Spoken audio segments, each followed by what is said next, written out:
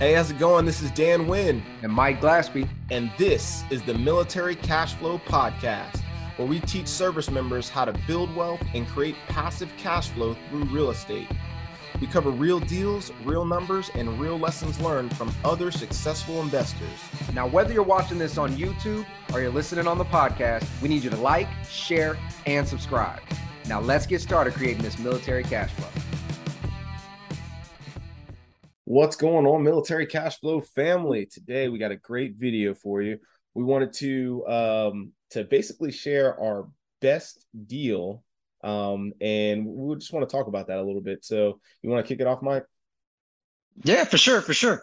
So my best deal so when I was looking at all the deals, what I consider to be my best deal is one where essentially it was an infinite return from start to finish, right? And quite honestly, for me, I'm going to say the best deal was my first property ever, the one that I bought that wasn't even meant to be a deal. So what it was a VA loan. It was just a single family home, 3 bedroom, 2 bath.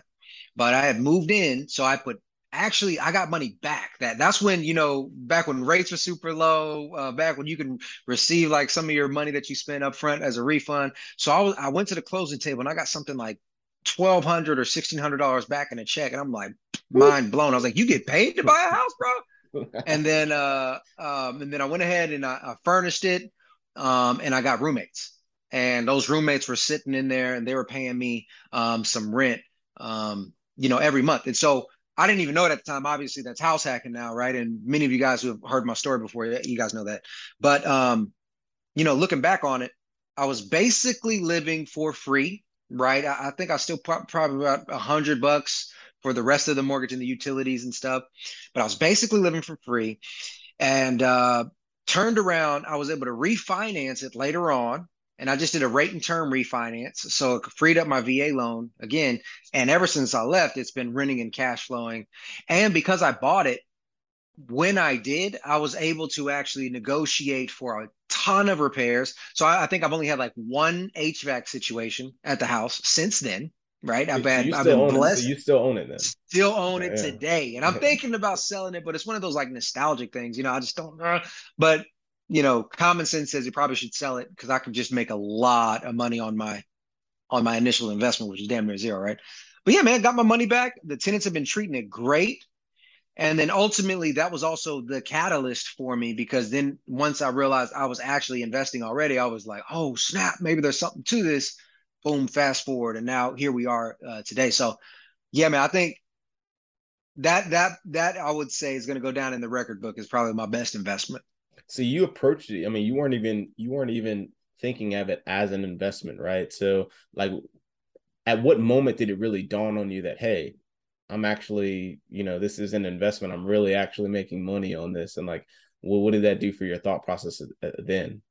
So I've always been investment savvy, and I've always been conscious of my money. So when I bought it, I was thinking, okay, I want to buy a property that I can live in, but I intend to rent it out. I already thought that, like when I went in for it, like rent it out when I'm gone, right?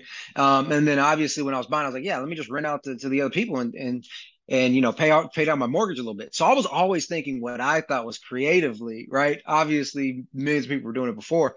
But yeah, man, when I realized that like the people that we call gurus now were doing this stuff, and a whole bunch of people started their journey doing exactly what I was doing, I was like, oh snap. Really what it did for me is uh I like to say now, hindsight being 2020, is like none of us come up with a creative idea. You know what I mean? We might get an Elon Musk, we might get a whatever, but none of us come up with a creative idea. All we do is we tweak on past ideas and concepts. Like Jeff Bezos, he didn't create book sales; he just put it online, right? So it was the same thing as like, oh snap, I'm not creating nothing. And I think that what it really did to switch my mindset was like, okay, well, stop trying to sit back and figure it all out. Go stand on the shoulder of giants or whatever, and go see what they did. And now let's just rip off and duplicate. Yeah, I love that you said that, man. That's super key. I mean, if you really think about it in the grand scheme of things, I mean, you know, time is essentially cyclical. These events that happen are cyclical. They happen over and over again. They just happen to different people, right? And I think that's why it's extremely important to read books and listen to podcasts and reach out and talk to other people, because come to find out, what you're doing is has already been done, and there's also might be other people that are doing the same thing and even tweaking it just a little bit more, to where you can take advantage of those same things, right? And increase your cash flow, or better whatever that thing is for you, right? Mm-hmm. So I think that's awesome, man. Yeah, absolutely. What's yours, man? What's your best ever?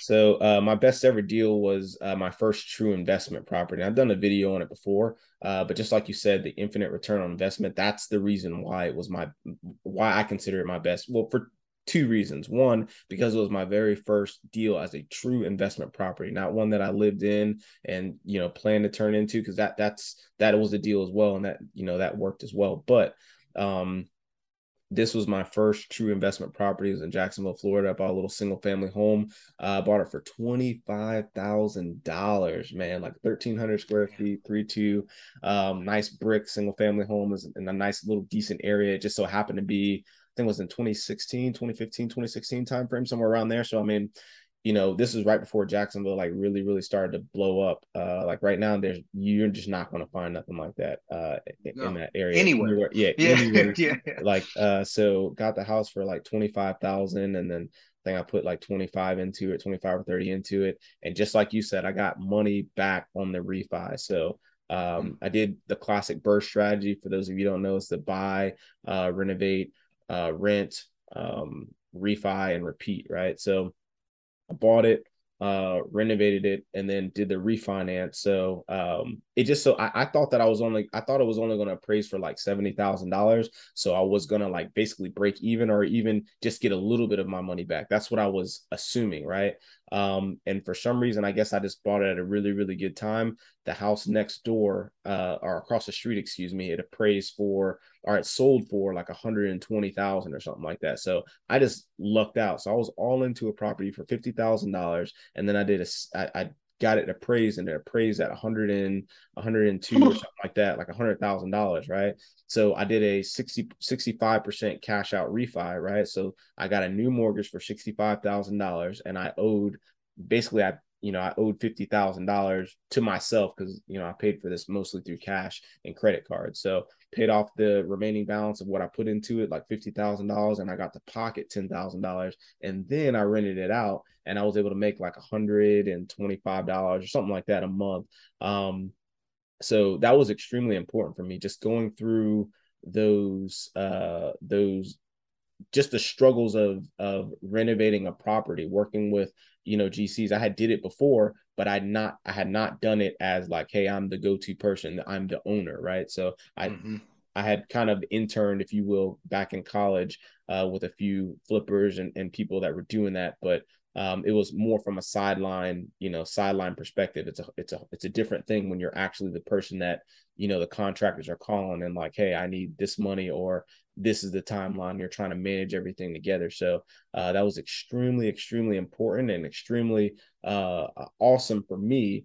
One, just from a learning perspective, and then two, obviously the cash flow perspective, and getting, just like you said, I got a free property, right? So it was awesome. I wish I would have held on to that property. Now that same house, I looked at it the other day, and it's worth like 160,000 or something like that. So wish I would have held on to it, but I sold it like, I think at year 4. So I made some money off of it. I sold it for like 100, like right around 100. I had a tenant in place, so it was a little harder for me to sell it to, I had to basically sell it to an investor, because the tenant had just renewed a lease, right? So had a long time, and nobody's going to buy with a government backed loan, FHA, VA, or anything like that, and then have to sit on the property for a year, right? So it is. I probably could have sold it for like 115 or something like that, had it been not been occupied, but sold it to an investor for $100,000, took some money, and that was my best deal. So when you said this was your first real investment, you had bought a property before this?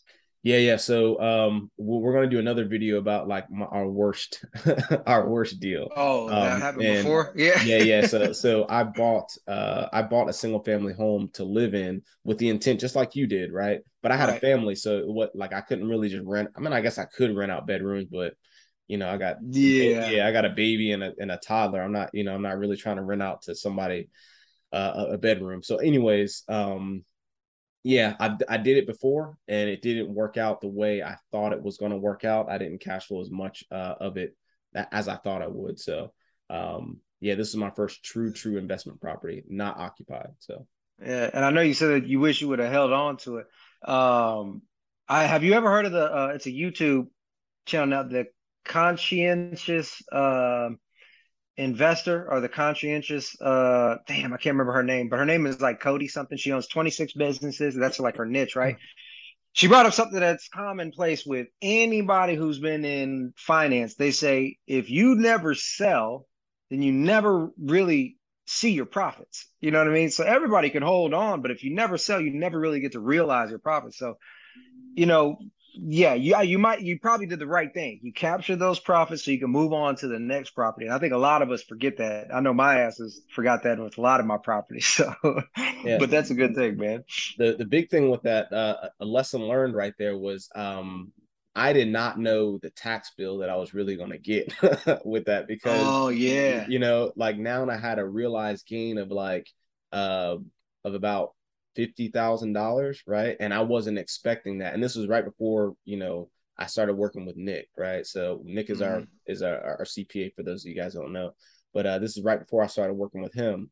And I did, I saw my tax. Well, it wasn't really my tax, but I saw my net income for that year, and I was like, oh, geez, how the hell am I gonna, what the hell's Yep. gonna go on here? So that was kind of an eye opener that I wasn't really expecting. So, yeah, I really wish I wouldn't have sold it. I could have done some better, more tax advantageous things, right, to mitigate some of those taxes, or came up with a better tax strategy, basically.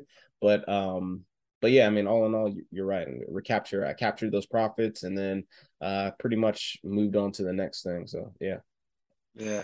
I sold a property earlier this year and I'm excited to see what Nick can come up with, man. Because he was like, we'll visit it towards the third quarter. I'm like, yeah, because I made a lot of money on it. I was like, man, I hope I don't eat that tax. But I mean, to your point now, would you consider next sell just 1031ing them potentially if there was enough of a I, capital gain? I've told myself that I'm really gonna try not to buy any single families. Now with one, I told myself I'm not gonna buy any more single families, and then two, I told myself I'm not gonna sell anymore. Like whatever I buy, I'm holding on to that for Yeah, that's your that retirement yeah plan. Yeah. that's it pretty much. So yeah, that's pretty much a retirement plan. I'm not selling anything. I'll keep it in the business, and the kids will get a step up in tax basis or whatever that's a step up in tax step up, whatever it's called. You guys can Yeah, look it up, but that's pretty much what I'm gonna do from now on. What about you? Would you? Well, you sold a couple of your properties, like yeah. And I'm so. going to sell a few more Yeah, because I'm looking at the underperformers. I'm just getting rid of them. And I'm going to use the capital to build up reserves just to make sure that my portfolio is like watertight. It can withstand all the weird depressions or great recessions or whatever's going to come up. And then after that, I'll be buying from a place from a different position. It's like, hey, I got a hell of a lot of liquidity. Let me just go out and get this 10 unit to 20 unit building, and then I'm going to buy one every 2 years or so and kind of scale that way. yeah, man, that's nice. Oh. That's nice. All right. Well, I think that's wrapping up this video. That's our best deal, right? And then stay tuned for the next video. We'll go over our worst deal and some of those Our lessons that we learned too. worst. Yeah. All right. With that said, this is Dan Wynn And Mike Glassby. signing off.